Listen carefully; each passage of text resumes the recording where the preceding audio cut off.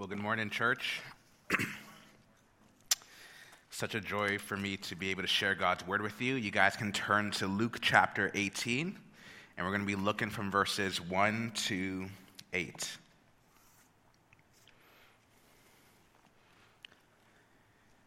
Great.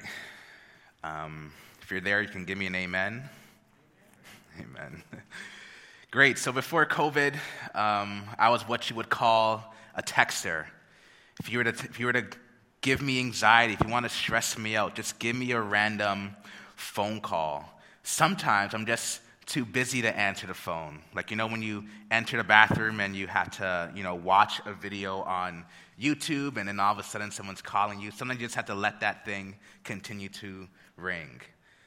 But then sometimes in my sin, someone calls me out of the blue and I'm questioning, how important is this phone call I'm about to have? Do I have the capacity to have this conversation with this person? Or is it someone who I haven't talked to in a long time? And sometimes, you just kind of let it ring. And a couple moments later, I'll receive a text from that person and say, sorry you missed my call. I just want to tell you this one little detail, this one little thing I just want to let you know, which just goes to show, why does this person call? Half the times the phone calls and the meetings that we have could have just been a text or an email in the first place. Me now in COVID, I've become a caller. I've learned that when I text somebody, I do that because I'm okay with a delayed response. You can get back to me in a couple hours or even days. But when I call, which is now more often than usual, which may just even be my own impatience and selfishness, I'm calling because I'm asking to be a priority in that person's life. That what I need and want, that I actually need now, or ASAP, that upon hearing my voice, hearing my urgency would invoke a compassion or priority shift in your life to now address my needs. When we think about prayer, in many ways, it's like a one-way phone call. But we get God's attention. We first thank Him for picking up the phone, that we have a phone in the first place. And then we ask Him to meet our needs. But how often do we feel like when it comes to prayer that we've been sent to voicemail? Or that God has somebody else on the line? Or if we just have the wrong number? How about when we slowly become apathetic in our prayers and our prayers become more like text messages, that we just pray and hope God gets to those needs eventually? Or when we meet so much disappointment and letdowns from others in our world that we just simply give up on praying altogether? Now in your life, is there something that you have been praying about? Praying for that God actually promises in His Word. You're seriously praying for this thing. You're fasting, but it feels like God hasn't done anything or will do anything. Do you feel like there's no point to pray about that thing anymore? That you can handle the situation on your own or take it into your own hands or just give up on it altogether? In verse 1 of Luke 18, it says this: "And He told them a parable to the effect that they ought always to pray and not lose heart."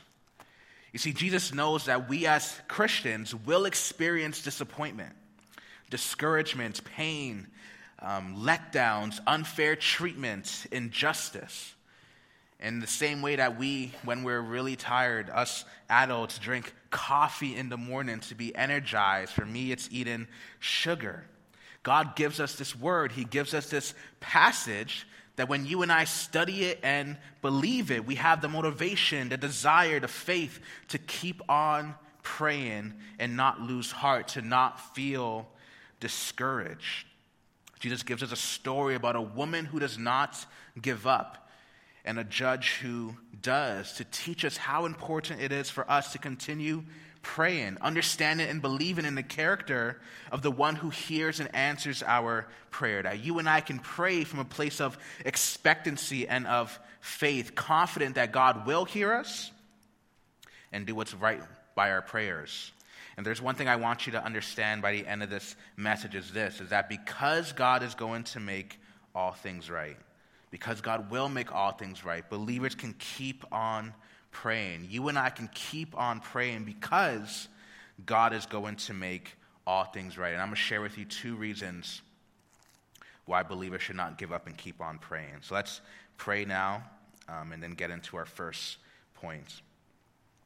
And so, Heavenly Father, Lord, I thank you so much for your word, that you have spoken in your word and that you still continue to speak. And so I pray for the Holy Spirit to do a work in me and a work here in us, that as I share your word, what you have given me, that you speak to each and every one of us that is here today for repentance, for faith, for trust, for obedience. I pray that you prepare the hearts to hear what it is that your word has to say, and that we be encouraged to have the effect that we continue to pray and not lose hearts. I pray for all these things in your name. Amen. All right, so the first reason why you and I should keep on praying is because we pray because our world is broken. We pray because our world is broken. In verse 1, it says this again. And he told them a parable to the effect that they ought always to pray and not lose heart. So I love that scripture. It just knows how to preemptively deal with us. God is letting us know that we as believers are the ones who need adjusting. That prayer is not something that is redundant in the eyes of God, but can be viewed that way to us. How often do you and I pray nonchalantly? Or we say we're going to pray for people, but then we forget. Whether we don't think God's going to take our prayers seriously, or we don't think our prayers will even be effective ourselves. This passage is meant to set us straight. Jesus uses what's called a parable, which is a simple story that illustrates and personifies character to teach a spiritual lesson. And we get introduced to our first character in verse 2. It says, he said, in a certain city there was a judge who neither feared God nor respected man. These are the scariest people to be around, the worst people to be underneath their leadership and authority. To not fear God is to basically not respect or agree with who God is to us and how we are supposed to then relate to him. God is our creator who has made us and has given us boundaries in how you and I are supposed to live. To go against those things is what it looks like to not fear and respect and revere God, or to take his consequences seriously, which then bleeds into how we treat and respect others. The way we treat other people is a reflection of how we think and treat God. This judge, he doesn't see other human beings as equal in value and worth. Life is all about him. He's not picking up anybody's phone calls, whether he's free or busy. This is what God has to say about judges in 2 Chronicles chapter 19, verses 6 to 7. It says, consider what you do, for you judge not for man, but for the Lord. He is with you in giving judgment. Now then, let the fear of the Lord be upon you.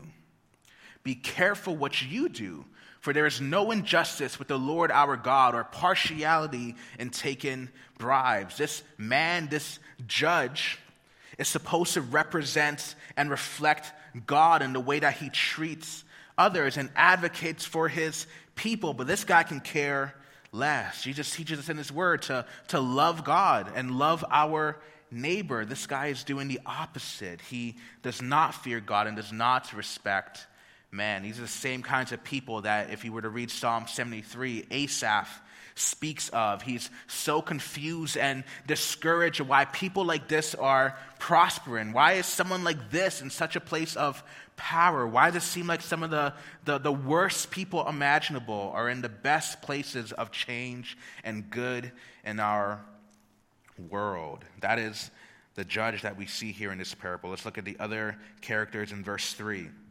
It says, and there was a widow in that city who kept coming to him and saying, give me justice against my adversary.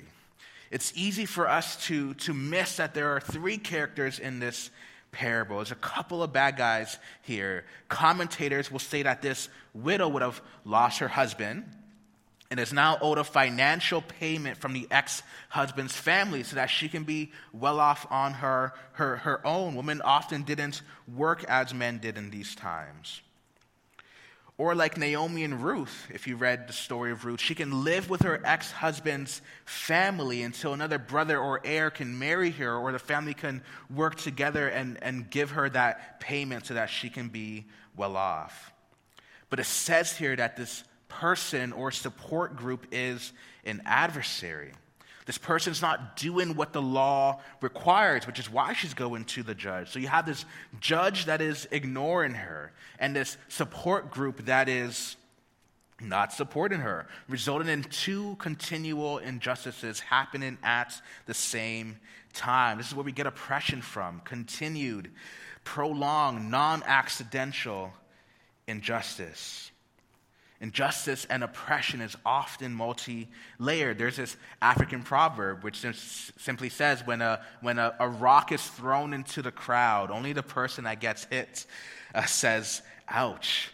There are complexities that we need to be patient and hear others out when they are sharing with us the injustices they are experiencing. As I was studying this passage, I was getting upset. Like, what would I do if I was in this person's shoes? And the fact that she goes by herself to the judge shows that she has no other supports as well. Usually a male figure goes on behalf of the family, but she goes alone. We don't know if she has any kids or how long this has been going on for. We can only imagine. Our world is messed up and is broken. And in situations like this, that we can feel powerless and victimized, that we begin to question the existence and goodness of God, even in situations where we haven't even done anything wrong. And if you're here today and you have a lot of questions on the existence and goodness of God, I'm with you. Like, how can a good God allow something like this to happen in my life or someone else's life? C.S. Lewis is a writer and theologian who asked these same questions, and these are the questions that led him to faith in God as he searched the scriptures. He says this: My argument against God was that the universe seemed so cruel and unjust. But how had I got this idea of just and unjust? A man does not call a line crooked unless he has some idea of a straight line. This goes back to the fear of God. We are moral creatures who have been created with purpose and intent, and it's when we think and act outside of God's rules and standards and boundaries that we hurt ourselves and hurt other people as well. And it's not wrong for us to point out and notice where things have gone wrong in this world and want to see things be made right, especially when that happens to us. What would you do if you were in this widow's shoes? If it was me, I'd look for the first opportunity to throw hands on this adversary. And if I was denied once by the judge, I would have just given up right then and there. How many of us do the same? Like, we would feel that it was God's will, that for the judge to deny us once, that this is what God probably wants for my life. These are the situations that can discourage us, that can lead us to a dying prayer life, a disbelief and distrust that God would allow such things. It can lead us to not pray. And so here are some reasons that come to my mind as the reasons why I give up and lose heart and not pray. First is that I believe that I'm alone, that I'm all by myself, that no one is near or feels what I feel. No one cares or understands. They haven't gone through what I've gone through. They're injustice free and am not. The second is that we can refuse to be part of the answer. It's oftentimes where I find the best solutions I have to situations come to me while I'm praying. But 10 times out of 10, they involve me to go and do something as well, as if my faith is supposed to produce works. But I don't want to do more work or experience more potential pain or injustice, so I stop praying about that thing. We can only assume one solution. We can sometimes only want the solution that is the least involving of us, the least painful and easiest. We want others to compromise and not us. And then lastly, it can reveal selfishness. Sometimes the more I'm asking God to do something in my life, even when I've been sinned against, reveals just how selfish I am, that I want God to serve me and probably just inflict pain and suffering on someone else. Or am I praying so I don't have to pray anymore? Am I praying so I won't have to need God if he gave me that thing that I'm asking for? This widow probably has so many other reasons to give up in her context, as we don't know the full context yet. But still, she went back and kept going to the judge, to God's ordained agency. It says, there was a widow in that city who kept coming to him and saying, give me justice for my adversary, against my adversary. Why would she do this?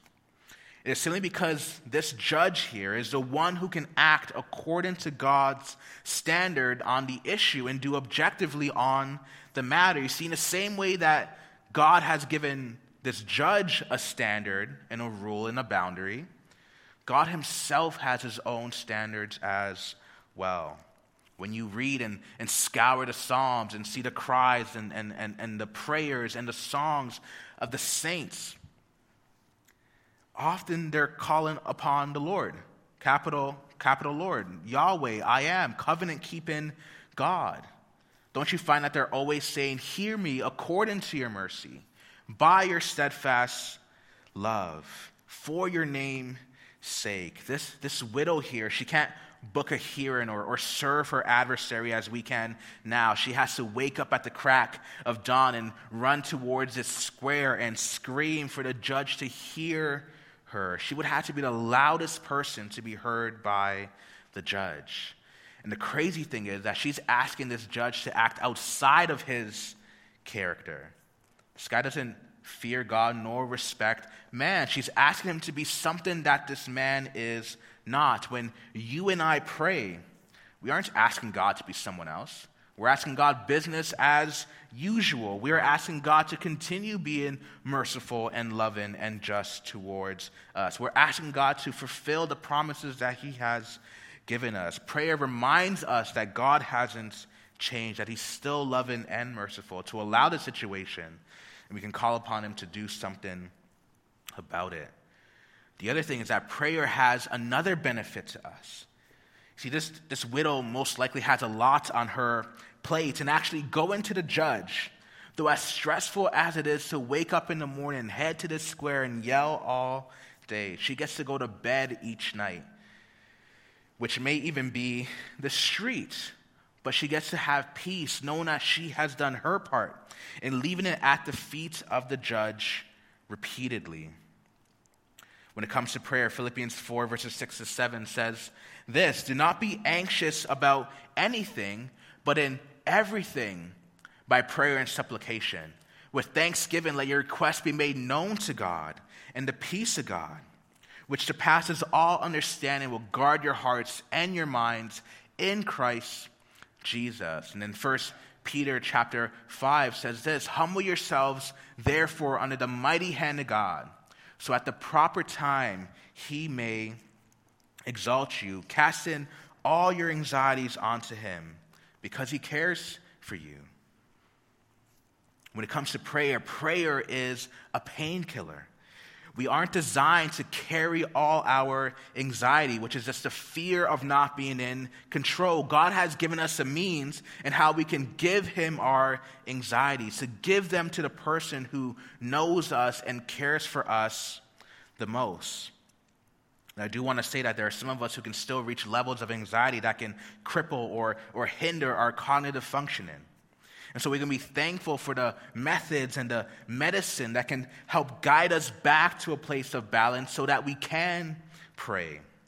But the necessity and the benefits of prayer cannot be replaced by those things. It is by proper prayer that we thank God that we have a phone, that we have the gospel, that we can come to God and ask him from a place of favor, that God hears our prayers, that he is sovereign and omnipotent and able to hear our cries for help in his very loud and broken world, knowing that he'll make all things right. You and I can keep on playing because he's going to make all things right. When we understand this, when we pray, we will have supernatural peace, and that's a promise that God gives us. So we pray because we live in a broken world. Our second reason why we pray is that we pray because our God can fix it. We pray because our God can fix it. Look with me in verse 4. It says, "For a while he refused, but afterward he said to himself, 'Do I neither fear God nor respect man? Yet because his widow keeps bothering me, I will give her justice, so that she will not beat me down by her continual coming.'" It's easy for us to think what's done is done.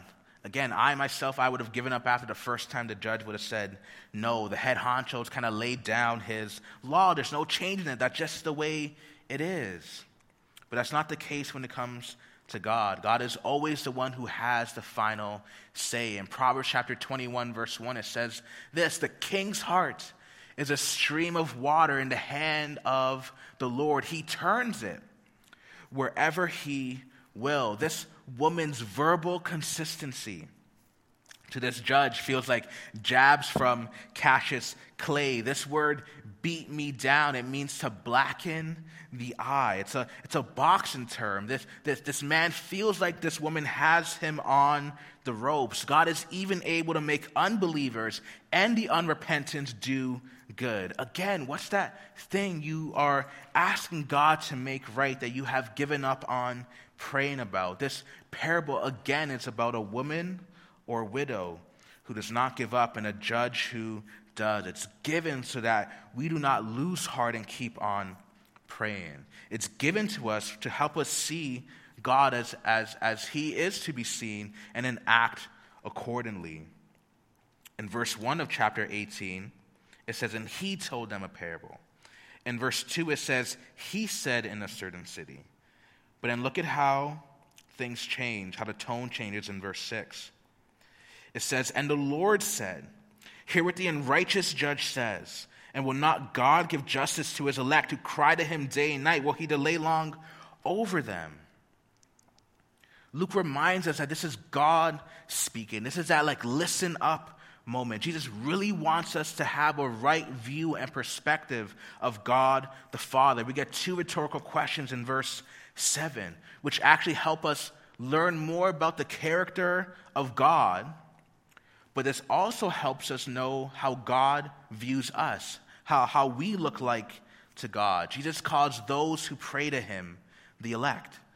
So when you read passages like Ephesians 1 and Romans 8 and other passages in the New Testament, we see that there is a people of God that God has chosen before time, a people that God's parental and special love is on. These are the people who will trust and obey Jesus. But yet God allows them to cry day and night before he answers them. Why would he do that? Why would a good parent or father do that? How can he be good if he allows us to cry and weep before he hears us? I really like C.S. Lewis, so I'm going to quote him again. And he's a really good illustrator on these things. So there's this book called The Magician's Nephew and the Chronicles of Narnia, one of my favorites in the book. And there's this character named Aslan. And Aslan is this humble, wise, fierce, strong, powerful, and feared lion who represents God in this book. And the main character, Diggory, is this boy who's caused a lot of pain, and he kind of starts to fall in Narnia. And he meets Aslan, and he begins to serve Aslan. In a sense, there is a conversion. And before he is sent to do his last task by Aslan, he has the motivation or desire, the courage to ask Aslan for a favor, to pray towards God. And this is what he says here. It says, "But please, won't you, can't you give me something that will cure Mother?" The whole time Diggory is in Narnia, he's looking for a cure to cure his mother's cancer. And Lewis writes, up till then, he had been looking at the lion's great feet and huge claws on them. Now in his despair, he looked up at its face. What he saw surprised him as much as anything in his whole life, for that tawny face was bent down near his own. And wonder of wonders, great shining tears stood in the lion's eyes. They were such big, bright tears compared with Diggory's own, that for a moment he felt as if the lion must really be sorrier about his mother than he was himself. My son, said Aslan, I know grief is great. What Lewis is trying to illustrate here is that God does not have a callous or cold heart when he sees us go through injustice, or cover his ears when we cry to him and ask him to make all things right. God is love. He loves his children. He loves his elect. Again in in Luke 18, verse 7, it says, and will not God give justice to his elect who cry to him day and night? Will he delay long over them? I tell you, he will give justice to them speedily. In Psalm chapter 56, verse 8, it says this, you have kept count of my tossings, put my tears in your bottle. Are they not in your book? I don't have kids. You guys can be praying for me. But I'm told that it's in times as parents, they let their child cry in the night to teach them independence. You see, a good and loving parent doesn't scoff or grumble at that, but it's almost pain to see their children experience pain and suffering, not just in infancy, but as they grow up. But there is a wisdom or a greater good to allow such things to happen to them. In our sin, it may feel cruel that God is delaying justice, delaying answering our prayers, but there is a purpose and benefit when God does that, even when we are in tears asking him to do something. The reason is, I think it's because God desires to answer our prayers holistically for the good of his people, for justice, and for both of those things to follow his will. See, in this passage in Luke 18, it fits within a larger passage in chapter 17 where Jesus is asked, when is his kingdom coming? Jesus, in speaking of his second coming, gives us this parable. Jesus wants us to keep on praying because he will make all things right, but it's also specifically widening our prayers to the grand scope of his good and perfect will of his coming. In this specific story, a delayed vindication, a delayed answer reveals and it strengthens and it tests and confirms the widow's faith in justice and her need for it. This judge here, he learns for himself what anxiety feels like, that he's also fallible and weak, and then moves to right action for his own sake. God shows no impartiality when it comes to judgment. And that would even bless the next person who would come to him for justice. And this adversary and this opponent would learn firsthand, though elusive in the moment, no one can truly escape justice. And in our story, and in yours and my story, what is God doing in our lives by delaying justice? In 2 Peter chapter 3, it says this, but do not overlook this one fact, beloved, that with the Lord 1 day is as 1,000 years, and 1,000 years as 1 day. The Lord is not slow to fulfill his promise, as some count slowness, but is patient toward you, not wishing that any should perish, but that all should reach repentance. You see, the way that God is going to fix our world and answer our prayers to bring justice is by removing evil from it. But you and I should be on that list too.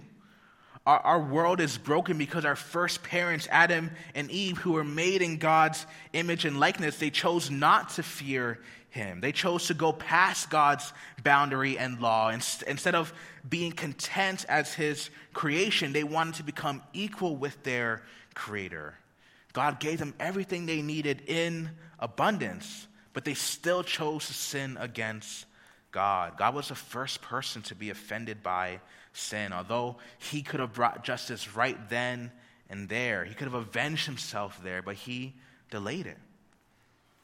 He covers their shame. He gives them consequences and also gives them a promise that someone would come and fix what went wrong, that Jesus would crush the head of Satan. Jesus humbles himself by coming to us as a man who lives the life that we should have lived. He lived perfect, sinless.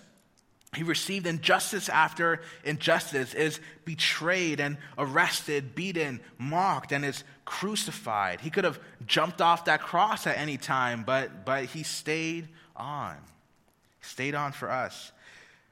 He allowed himself to die for our sake. He takes the justice that we deserve upon himself. God fixes the greatest injustice, sin and rebellion against God, by giving us a substitute who takes our punishment. God fixes the injustice that we have committed against God and our fellow man by punishing Christ. And it's when you and I confess these sins, agree with God that we have sinned against him and others, and ask God for forgiveness, believing in who Jesus is, Lord, Messiah, Master, God, that we are then saved. You see, you and I wouldn't be here today without a delayed justice. You and I wouldn't have salvation without a delayed justice. God is being patient, not just toward us, but towards others as well. You and I have all had our turn in being the adversary. This is what God is teaching us when we pray about these things. God is delaying for a total good. Could it be that God is doing a work in you while you wait, doing a work in your adversary, even if it means them coming to faith in Jesus and being forgiven? And the benefit of not knowing when or how this is going to happen protects us from complacency and apathy, that we would entrust God with what is best. And the crazy thing is that God even delays justice so that as we begin to pray his will becomes an answer to our prayers. That as we begin to pray God's will, his will becomes an answer to our prayers, that God making all things right in his return because he's coming for us, because we ourselves have asked for it. Again, in verse 7 it says, "And will not God give justice to his elect, who cry to him day and night? Will he delay long over them? I tell you, he will give justice to them speedily. Nevertheless, when the Son of Man comes, will he find faith on earth?" When we pray to God to make all things right, we are ultimately praying for him to solve these issues, for God to come back and fix these things.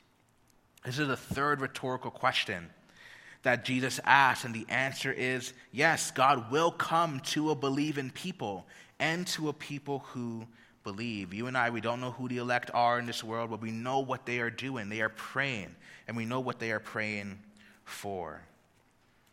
Elizabeth Elliot says this on prayer.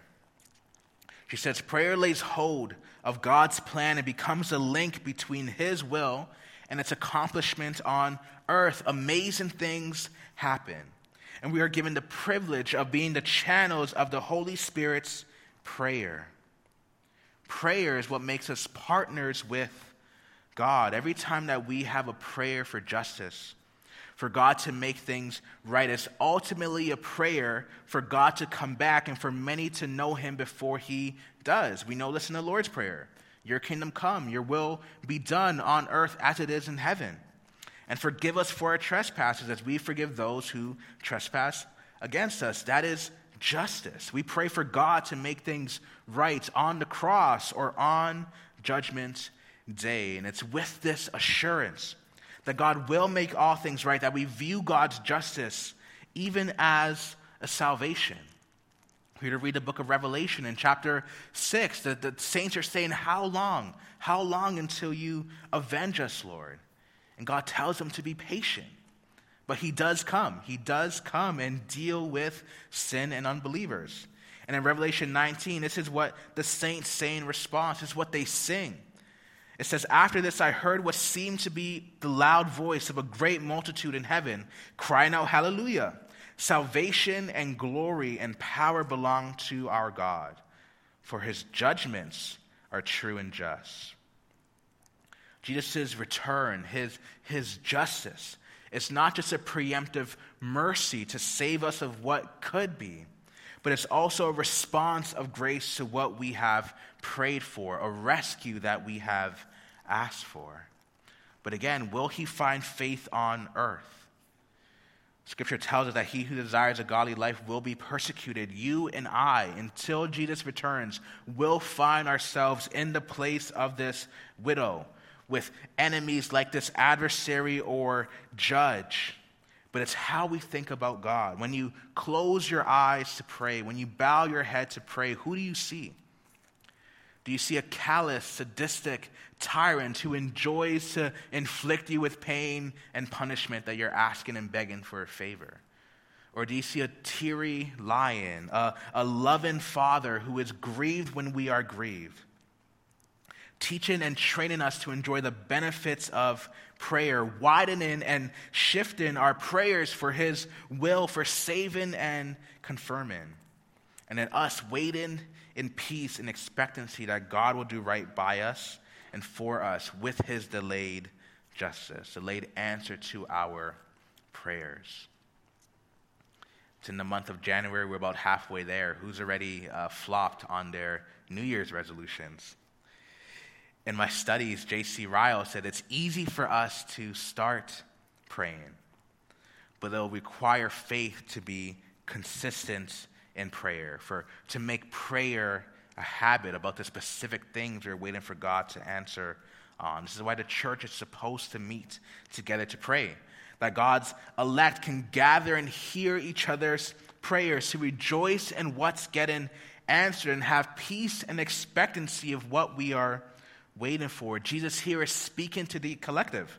Will he find faith on earth that when Christ returns and cracks the sky, he's interrupting a prayer meeting? That in the midst of an amen, that is when Jesus returns. Again, we don't know who the elect are in this world, but we know what they are doing and what they're praying for. And then lastly for us, God's desire again is that after reading and studying and believing this word, that you have the effect to pray from a place of expectancy, to not pray from a place of discouragement. Is that you today? So I would love for us to actually practice this right now. So what we're actually going to do is we're going to pray individually or pray with the household or party that you came with. And we're going to pray about these two things on the screen for you. We're going to first pray that we repent of our lack of trust in God. So maybe you have lost heart this year. Maybe you lost heart last year. That was me. We can bring that to God, whether we stop praying because we believe that God won't answer our prayers because he doesn't care or love us. Or if we just stopped praying altogether. We're going to first repent of that. And the second thing is that we're going to bring to God new or past things to him, things that we've prayed for, that we're asking God to bring justice, whether they're new or we're still asking God to do that. Let's bring that to God in prayer because he will. He has in the past and he will still. It's just a matter of time, but it will be his time. So in a couple moments, I'll close us off in prayer, and the band's going to lead us right now, but let's take a couple of moments to pray about these things now. So Heavenly Father, Lord, we thank you that you are God who hears prayer. Thank you, God, for this word and that you desire for us to be people who pray from a place of expectancy, that you desire us to pray without any discouragement that you actually hear us and will do something about the things that we're praying for. We thank you, God, first and foremost for salvation, that you delayed justice on man, and have given us your Son so that we may be forgiven, that the justice we deserve has been placed on Christ. And I thank you, God, that you've done that for us. And I pray for those who are being led to make that decision, to place their faith in you. I pray that you do a work in them. And then I pray for us who are saved, who are discouraged. Lord, you witness the injustices that we've gone through. You witness the discouragement, the letdowns, the unmet expectations that we've gone through. And Lord, it grieves you. And I pray, God, that we be a people that continue to pray, continue to entrust that you will do right. Scripture even says that Jesus offered loud cries and prayers, and he was heard because of his reverence. I pray, God, that we be reverent, knowing that you are a good Father, knowing that you will answer every single prayer. And Lord, I thank you that you give us clarity and wisdom and vision to what we are actually praying for in delaying justice, that we are longing for your return. We are people who just don't want to live lives without pain, but we do want to live a life with you, and that's going to involve you returning to make all things right. And so, Father, I pray that as we pray for the things that are on our heart, I pray that you answer each and every one of them that hasn't prayed for in this room. And I pray that we can long and expect your return to come soon, and know that the true and ultimate and everlasting good will come when you return. So I pray that this word stay on our hearts, not just for this moment or for this day or for this week, but that we be a people who continue to pray and not lose heart. So I pray for all these things in your name. Amen.